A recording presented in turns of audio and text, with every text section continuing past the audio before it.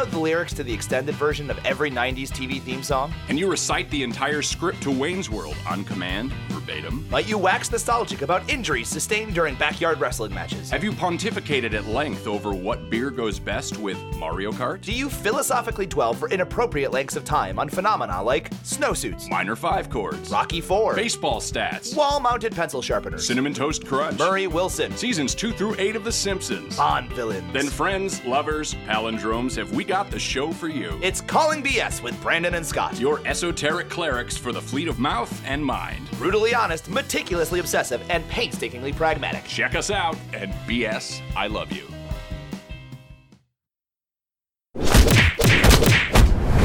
Dueling genre.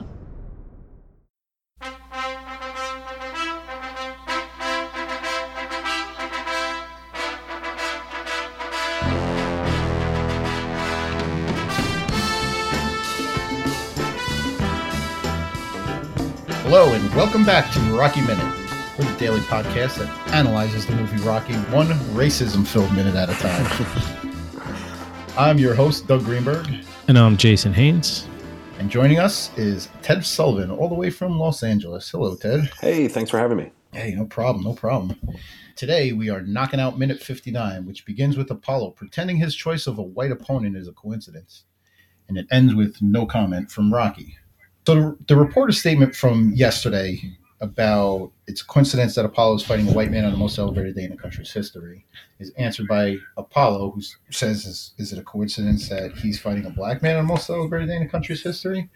So he's kind of just making a non-issue out of the race thing. Well, at least for now. Mm-hmm.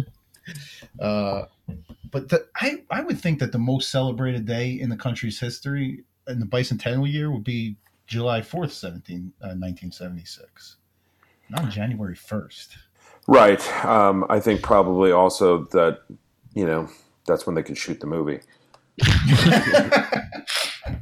Fair enough. It's one of those where sometimes people ask me questions of why did it happen this way? Why did it not take place here? Well, because that location fell through and we had to shoot here. So sometimes that's just, you make do. I mean, even in this movie, later in the movie when he sees the shorts and they're painted incorrectly, that was a real mistake. Right. Yeah. So but they worked it into the story. It doesn't really matter, and that actually works thematically. It actually works better. So sometimes those things work out for you. And I think the coldness and the setting, this story could have worked with them sweating and being in the 4th of July and all that kind of stuff. Mm-hmm. But there's something about being cold and bleak, and he's, that amazing shot early on when he's on the tracks and the subway car goes by and he's cold and he's got his hand and the mobster drives off. I mean, there's something about it being, it's just something about it being bleak and dark and almost black and white, and it really works for the story. Mm-hmm. So after Apollo answers the reporter's question, like the people start chuckling a little bit, but did you hear the one guy? No. So one guy shouts, "Right on, tell the truth, brother." It's just, but I mean, that one guy stands out among all the chatter. Yeah, but it's also interesting too to see Rocky smiles with admiration with Apollo. Like when Apollo kind of turns the question on its head, I think he's impressed with how Apollo is a master showman. Yeah, absolutely. And he sees a kinship to him, but he also, he does not see him as a villain. He sees him as someone to respect, as someone to live up to, as someone to aspire to. And that's, I said this in an earlier day, a couple days ago, but not only is Apollo not the enemy, but he's not a villain like Drago or Clubber Lang, who actually kills two people that are, each of them kills someone deeply, deeply personal to Rocky. Right. Yeah. Apollo is just a man who is going to challenge Rocky to be the best version of himself, which is what the movie's about. Apollo is at this moment. I'm sure Rocky's starstruck to some degree. Exactly. but seeing Apollo with being comfortable in his own skin in front of the camera, talking to people, spinning questions back onto the question asker. Apollo is everything Rocky is not, but he wants to be. Sure. He also Apollo's an entertainer. Yeah, and he also calls Rocky Rock. He pulls him in. He shares the spotlight with him, and yes, part of it is the show, but it's also kind of fun and lighthearted. It's more there's something interesting that happens. Apollo leaves the frame. He's gone when the other reporters treat Rocky like he's like a slow child. Right, exactly. So Apollo's not there, and that's another subtle distinction that the filmmakers do to say Apollo's not one of these guys. Like, these guys are dicks. They're the worst.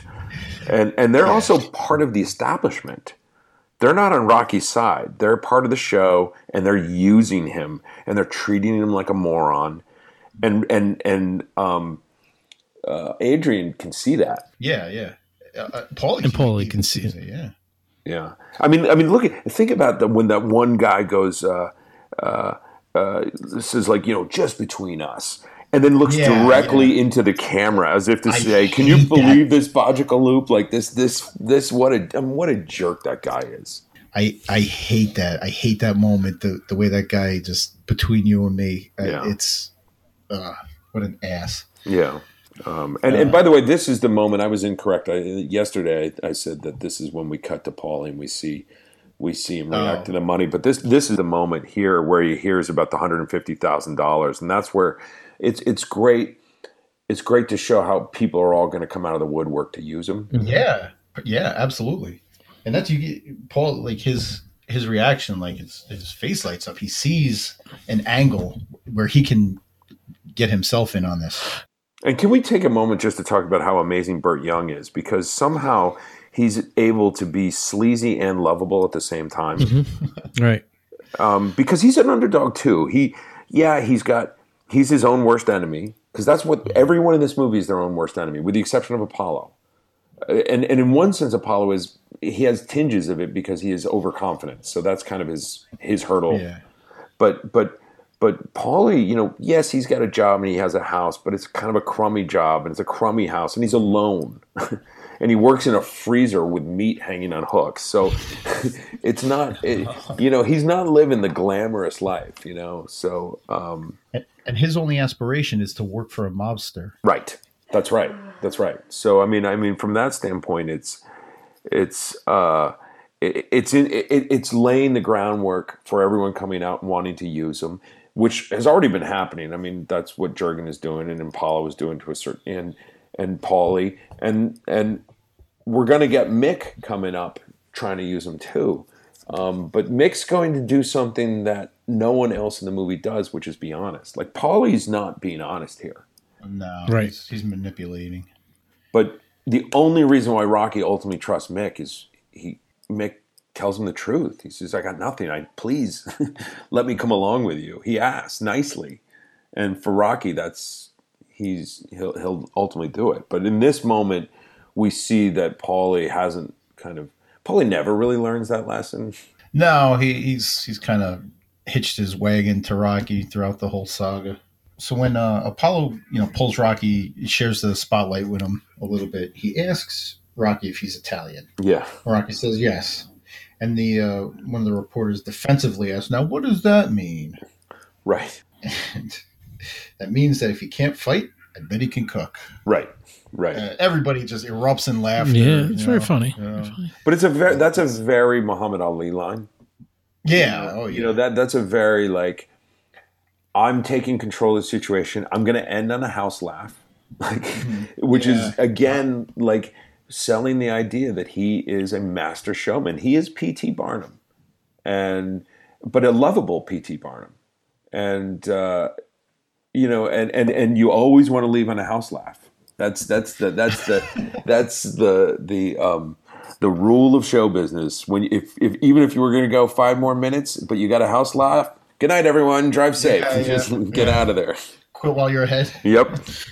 You know what's weird to me though is why all the reporters are gathered around the podium there. Like that's not like nowadays you don't see that. Like you see, microphones, tape recorders, people's hands sticking in there. But you mostly, the focus is on the athletes, the entertainer, whatever they are, and the reporters are you don't see them. You hear them asking questions. You see the person acknowledging them, but they're not visible. Here they're like all gathered around right up on this podium here. But I will tell you that this is another element from the 60s and 70s where, you would have much more of like Howard Cosell would be standing there and a couple other people. TV was a much clunkier.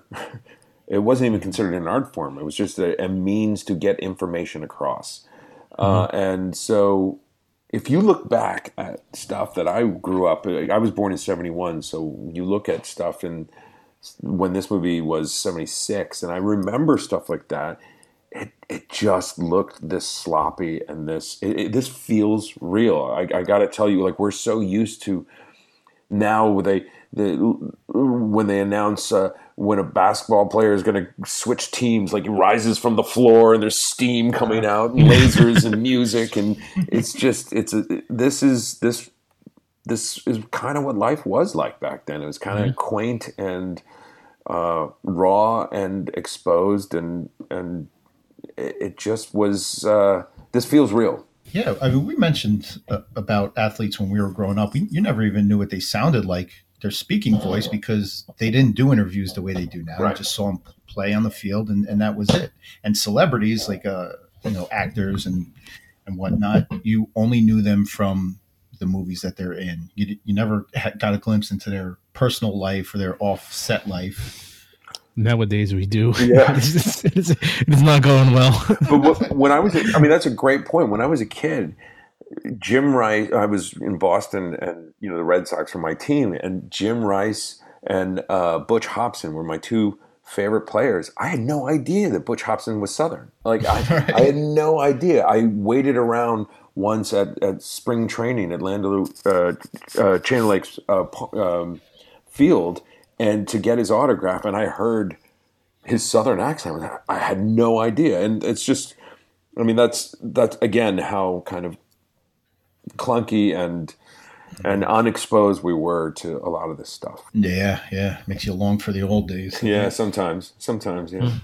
So right, so Paulie sees. Paulie says, "Do me a favor." His lungs punch out. Yeah. Just the phrasing of that is weird, but he's. He sees that they're making a spectacle out of Rocky. Something that I don't. Does Rocky even know that at this point? I don't think so, but I also think that he looks at it from the standpoint of. I think Rocky knows it's a show. He's watching himself on TV. He knows it's a show, and he also doesn't believe for 1 second that he can win. Right.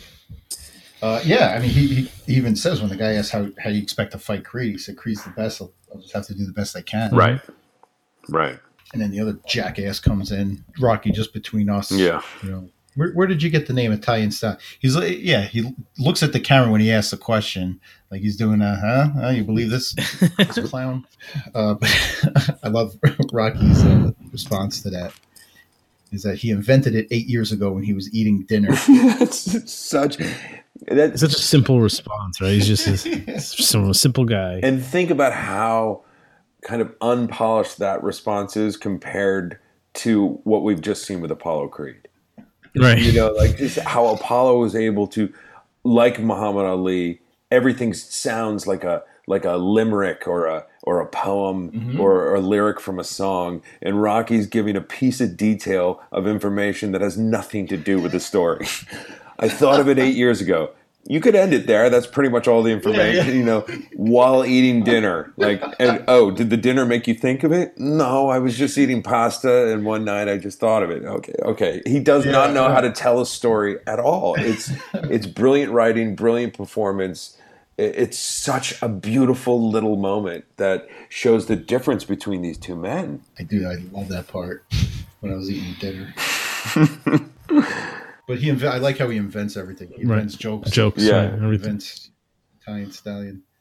He doesn't really have a solid grasp on the English language. No, but that's also so endearing about him, and it's so sweet.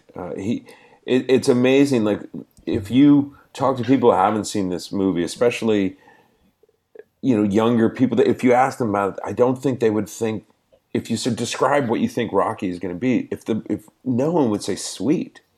But it is such a sweet movie. It is such an endearing movie. And I think it's why it was such a phenomenon, not just because it tapped into that sense of I'm being left behind by the American dream that was the zeitgeist of the moment, but because men and women could watch this movie and find stuff that they could identify with and watch two earnest, good people succeed and change each other.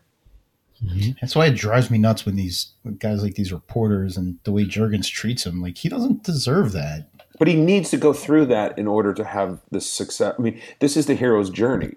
If it's easy, one of the reasons why I hate Steven Seagal movies is that he never looks like he's struggling at all. No one ever gets a punching on him. He always just blocks everything. He always wins every fight. Like, the reason why I love like Die Hard or Raise the Lost Ark or this movie is because they get beat up. They get the crap beat out of them. They look like they're going to lose every second of the. That's what you want. I'm not into like someone who's going to just win all the time. That's boring. He doesn't even break a sweat when he's beating people up. Right. But in this movie, and in this sequence, it's important for the establishment to kind of pick on him and make fun of him, and it also allows us to see Adrian react to that. She's not happy. No. She's not happy by any of this. She's smart enough to know you're making fun of a man that I love and a good man, and that's wrong. And she's us. We're smart enough to see that, even if Rocky's not. Yeah, and it's for, I guess, tomorrow. Yeah, the next minute we get into some of that Adrian. She comes into it, and this is a moment where if you've ever been on the fence about Adrian, if you don't love her in the next minute, then I think you're either Jurgen or you're dead on the inside, because this next minute. The way Adrian acts and defends Rocky and shoots down her brother, it is a moment of beauty of both performance and writing. It's spectacular. Yeah, absolutely. They ask, try to embarrass Rocky a little further. They ask him for a comment, and he starts fumbling a little bit, and then they answer for him. Yeah, I hate that moment. It's so again, that's where they just treat him like he's a little child. Like when you ask someone, "Hey, sing the song for us." I forget the lyrics. It's all right. It's all right. Go play at the little table. It's right. Poor Rocky. Yeah, but that's what you want. That's what you want at this point. You're at minute 59. You want to go. Oh, poor Rocky.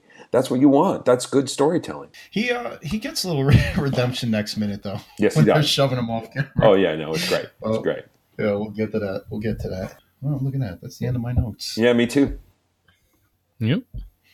All right. We do have them when they've seen when Paulie hears about how much money he's been making, and you could see like the light bulb over his head, immediately that he realizes like, oh, I gotta get a piece of this. I gotta get in on this. Yeah. And he doesn't, we'll talk about it. Yeah, we're gonna. He doesn't even offer anything really. No. I can hold the towel. Yeah, I can hold the towel. Hey. Oh, it's so great. All right. Well, we'll get to that. All right.